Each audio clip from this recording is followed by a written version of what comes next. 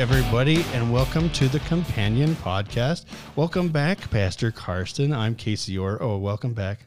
Yeah, thank you. It's good to be back in studio. I got to preach today. I had a lot of fun. It seemed like other people enjoyed it. I had a lot of jokes because I am in no way the example of patience. But I love Jesus. I'm an example of that, I guess. Yeah, well, and that's the whole thing is if you have, that's the basis, right, of this whole fruit of the Spirit thing. And the whole part of Galatians is that faith in Jesus. If you can hold on to that and try to walk into that Spirit you get from him, then you will get this product that is from that and not from trying to do things other ways. So that's all you need to start with. And that is the seed that plants that grows the fruit. So, and even with Keith Couts, who preached last week, he said, he's like, I got joy. He's like, of course I got joy, because that's the biggest one I struggle with. And he also had, and I won't, he had a family tragedy the week after he got that assignment. And so he spent a week researching God's joy and how he expects us to be joyful and how we can be joyful through hardship. He had a family tragedy, and then a week later he preached on it. Mine, not a tragedy, so need to be praying for Keith. I'm sure he's still navigating his way through that. But after I chose patience, I got to go to Estes Park with 30 high school and junior high kids. And this is the largest camp I've ever been to. 29 churches, over, I think, about 1,000 kids. So 1,000 kids just got up to the mountain. A lot of them are from Texas. Oh gosh. Night one, free time from 10 to 11:30, and then it was lights out. What could go wrong? So we had a lot of patience at camp. I'm about to turn 41, and I need a 90-minute runway to get to bed.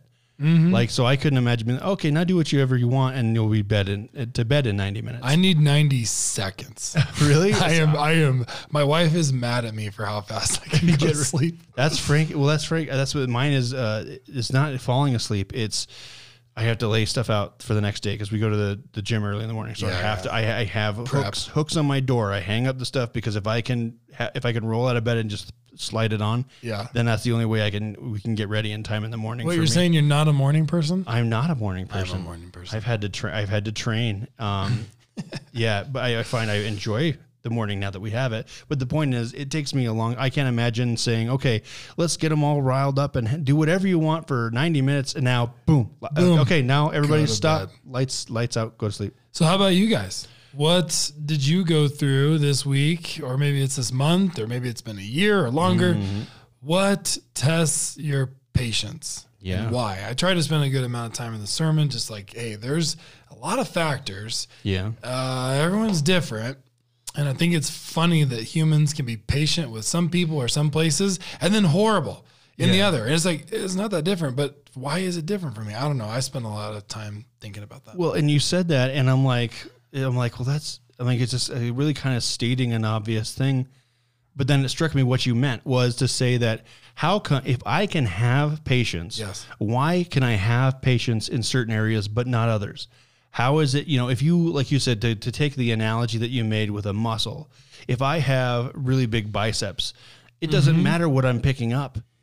The biceps are going to do the work. If it weighs the same amount, but you go and you think like, okay, I can lift the same weight, but if it's a jar of water, if it's a big jug of water, I can't lift it as easily if it's a big jug of apples. Or to your why example, is it easier to lift one thing than the other with the same muscle? Yeah. Or like, what if you only trained your biceps and you never did leg day? So you could lift a lot of things with your arms, and your legs were like, this coach in college, he's like, this kid looks like he's riding on a chicken because he's got chicken legs. So it would be like, I guess, and that actually ties pretty well to my analogy. It's like, look, if you choose to exercise, which includes failure and not doing it well, but if you choose to enter in and practice and exercise patience, you will build patience. So don't just work on your biceps. Well, exactly. And that's one of the things too that, like you said, I love that analogy just keeps kind of like giving more. I think is that like one of the ways I know that to build that I can see more results is to train to muscle failure. So I do a set until like I cannot actually like lift it anymore. Yeah. So that means that's a good thing, right? And that's a good thing because you know that you used your muscle as hard as you possibly can, and you found a new boundary to your limits, and that would work with patience as well. If you don't exercise it, you won't find the boundaries where you need to grow in, and then know what you need to work on. So let's just take right now, it's summertime. Maybe it's family, whether it's your own family or you have extended family. A lot of people like to come to us this time of year. We have a beautiful summer. So taking your example of like, I am going to test my muscle until it can't lift the weight. Yeah. And so I think a lot of people will get into a space, maybe have a family reunion or family's in town or they're in town too long. And you're like, I just lost my patience. And then you feel like you're a failure. I should have never done that. But with training, you're expecting it. You're like, success is getting to failure. So what if we just flip our mentality to say, I want to serve people and love people, and I'm going to do it so aggressively that I'm going to fail. And I know I know I'm going to hit a wall and have to walk out of the room because I'm going to get really frustrated. Yeah. I think that's the thing that but just like with exercise, you need to be healthy about it. You shouldn't just be like, okay, then in that case, I'm going to put 300 pounds on the barbell and then pushing like, hey, I couldn't do it. That means it's good. It's like, no, I mean, don't set yourself up to fail. But if, like you said, if you're exercising to the point where you realize, where you were finding your boundaries, and then by doing that, you can then extend those boundaries. Let's say one more thing on that. So if in weight training, if you go to failure, you are getting your muscles as close as possible to actually damaging them. The failure and holding that, it's actually it's a bit dangerous because you can tear your muscles or you can give yourself rhabdo, which is not good for your body. But anyways, what I'm saying sounds like a Pokemon. Rhabdo. Go Rhabdo. No, what I'm saying is if you find you say it's family and you're just like, I hit my limit, I'm angry, I lost it on him. That means that you need some days. You might need weeks before you re-enter into another, you need to rest. Okay. So just like your muscles, all right, if you hit that failure point, don't just go do it again tomorrow. Like you need some quiet space. You need some time to pray. You need some worship music. Go be with a friend. Go get in a space where you can heal up. Talk to God, and then you get to enter back into a stressful, hard space, but you might be more patient. Awesome. Well, there's certainly there's a lot of things to learn from that analogy, but if we're going to talk about physical things, we probably need to talk about a word that none of us expected to hear that many times in one sermon, except I guess, but I mean, Paul mentions it a lot, and it's the term, a lot in there. The term circumcision, which is what? Yeah. What was it? Circumcision? What? Circumcision. Okay, circumcision, right. So, and the thing is that we wanted to go into a little bit more because we have more time. Like you had a lot of stuff to cover, was the idea of what that meant. Really, when Paul uses the term circumcision, he usually uses that circumcision or uncircumcision. Gosh, I've already said it so many times. is what he talks about when he says being that cultural and religious Jewish person, where you follow those cultural and religious Jewish rules, which most of them, not all of them in that time, that's one reason the Pharisees and the Sadducees and all of them had trouble. They added stuff onto that, which you would have a problem with these people who were known as the Judaizers, who were the people who were going around spreading and trying to tack these rules onto the gospel. Rules. Onto the gospel. And the example he uses even is with Peter. And this is the thing I'll set ourselves up for later, is Peter in chapter 2, I think it was, when he was by himself, he was eating and drinking and stuff like that with the Gentile Christians.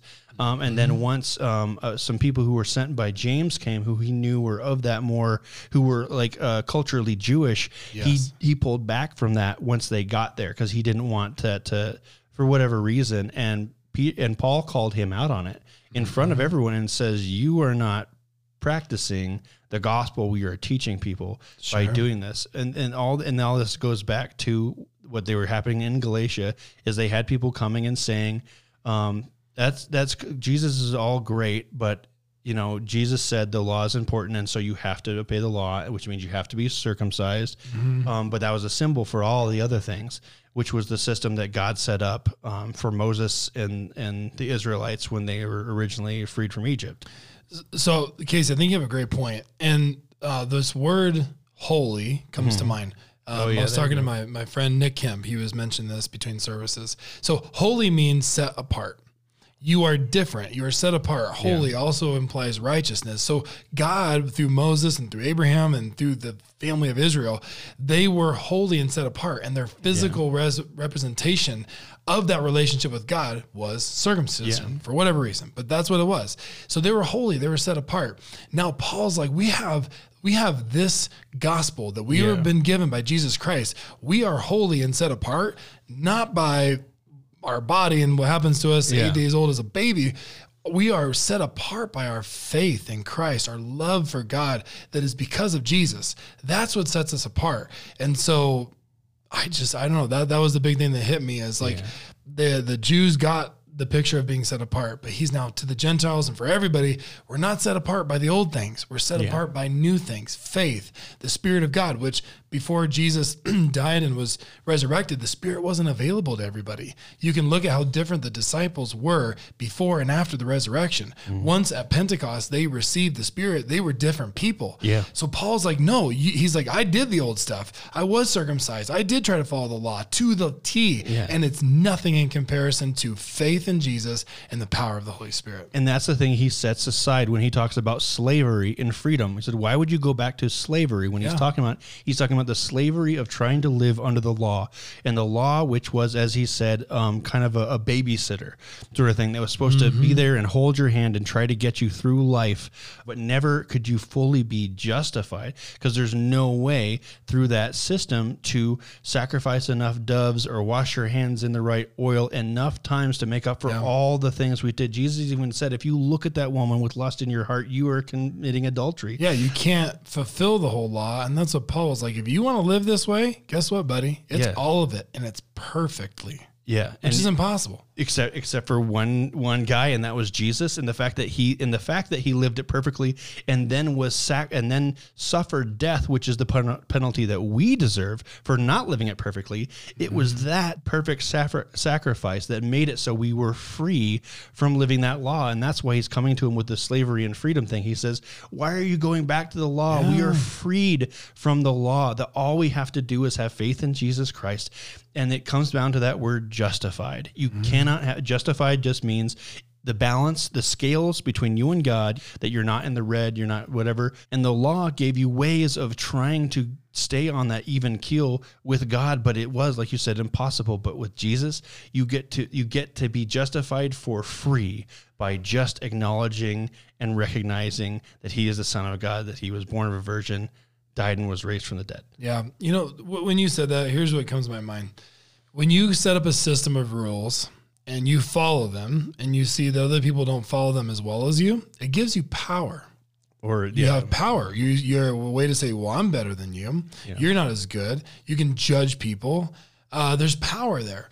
I read a devotion by Oswald Chambers. There's Oswald Sanders and Oswald Chambers. I think it was Chambers. And Oswald Cobblepot, but that was the Penguin. But they're both brilliant. But here's what he said. He said, when you finally realize that you can't do it, you don't have enough, you're destitute. He said, poverty is the doorway to the Christian experience. Poverty is the doorway. When you realize, I can't do this. It's too much. I'm too bad. I've done fill in the blank. And so it's just like, guys, I want to challenge you. Maybe some of us have come up with our own rules why we're better than other people. We've come up with a false gospel to make ourselves feel better and have some power and take charge and be mad and condemn others. and Oswald Chambers, he's like, look, it's poverty. It is kneeling before the cross, feeling naked, bare, and ashamed of everything you've done, how far you don't measure up to Jesus and perfection. And just in poverty saying, God, I have nothing to give you. We even sung a song today, the Brandon Lake, the Hallelujah. Yeah. And he says, all I can bring is praise. I have nothing else that I can bring the King.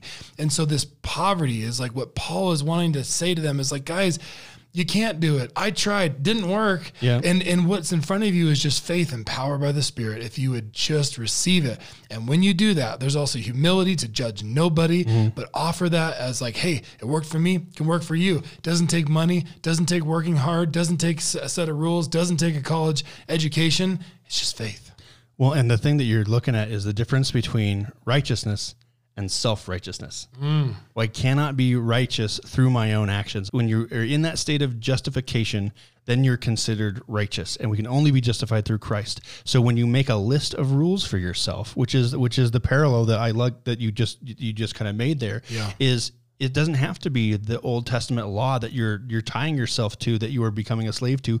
You can bind your own hands in your own ability to follow Jesus by making up the rules like, well, but I don't ever miss church, so it doesn't matter what else I do.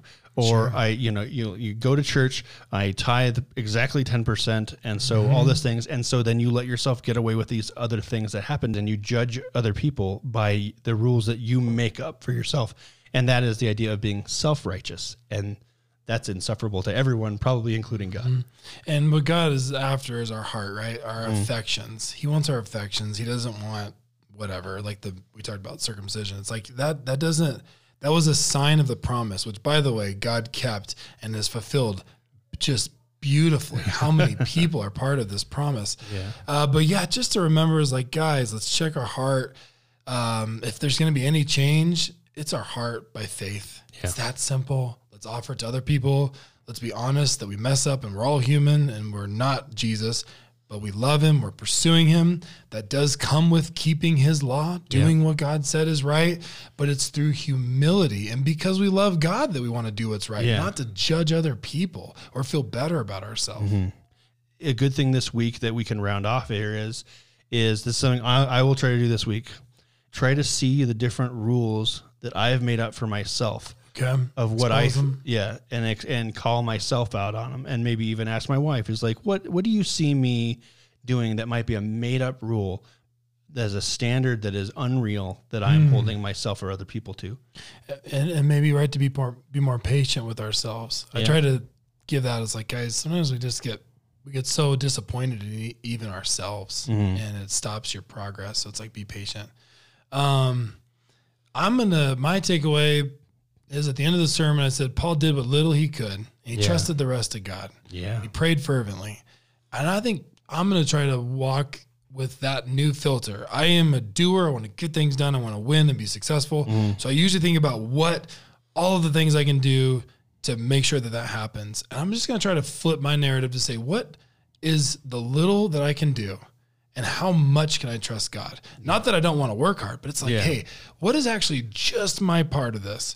And then I'm going to pray like crazy that God works through this person's life, or God makes this project successful, or whatever it might be. I'm just going to try to take more of a minimalist approach of like, maybe less is on me. I want to put more on God, and I'm going to pray more. Well, yeah, and recognizing that, like you said, and acting in that poverty, knowing how little you have to give, and giving what you can, and letting God make up the balance. So thank you guys for listening to Casey and I. We hope this was a blessing to you. And we're just going to close after this in some prayer for you guys. We care about you. And so I hope you are able to be more patient this week. Awesome. Thanks, everybody.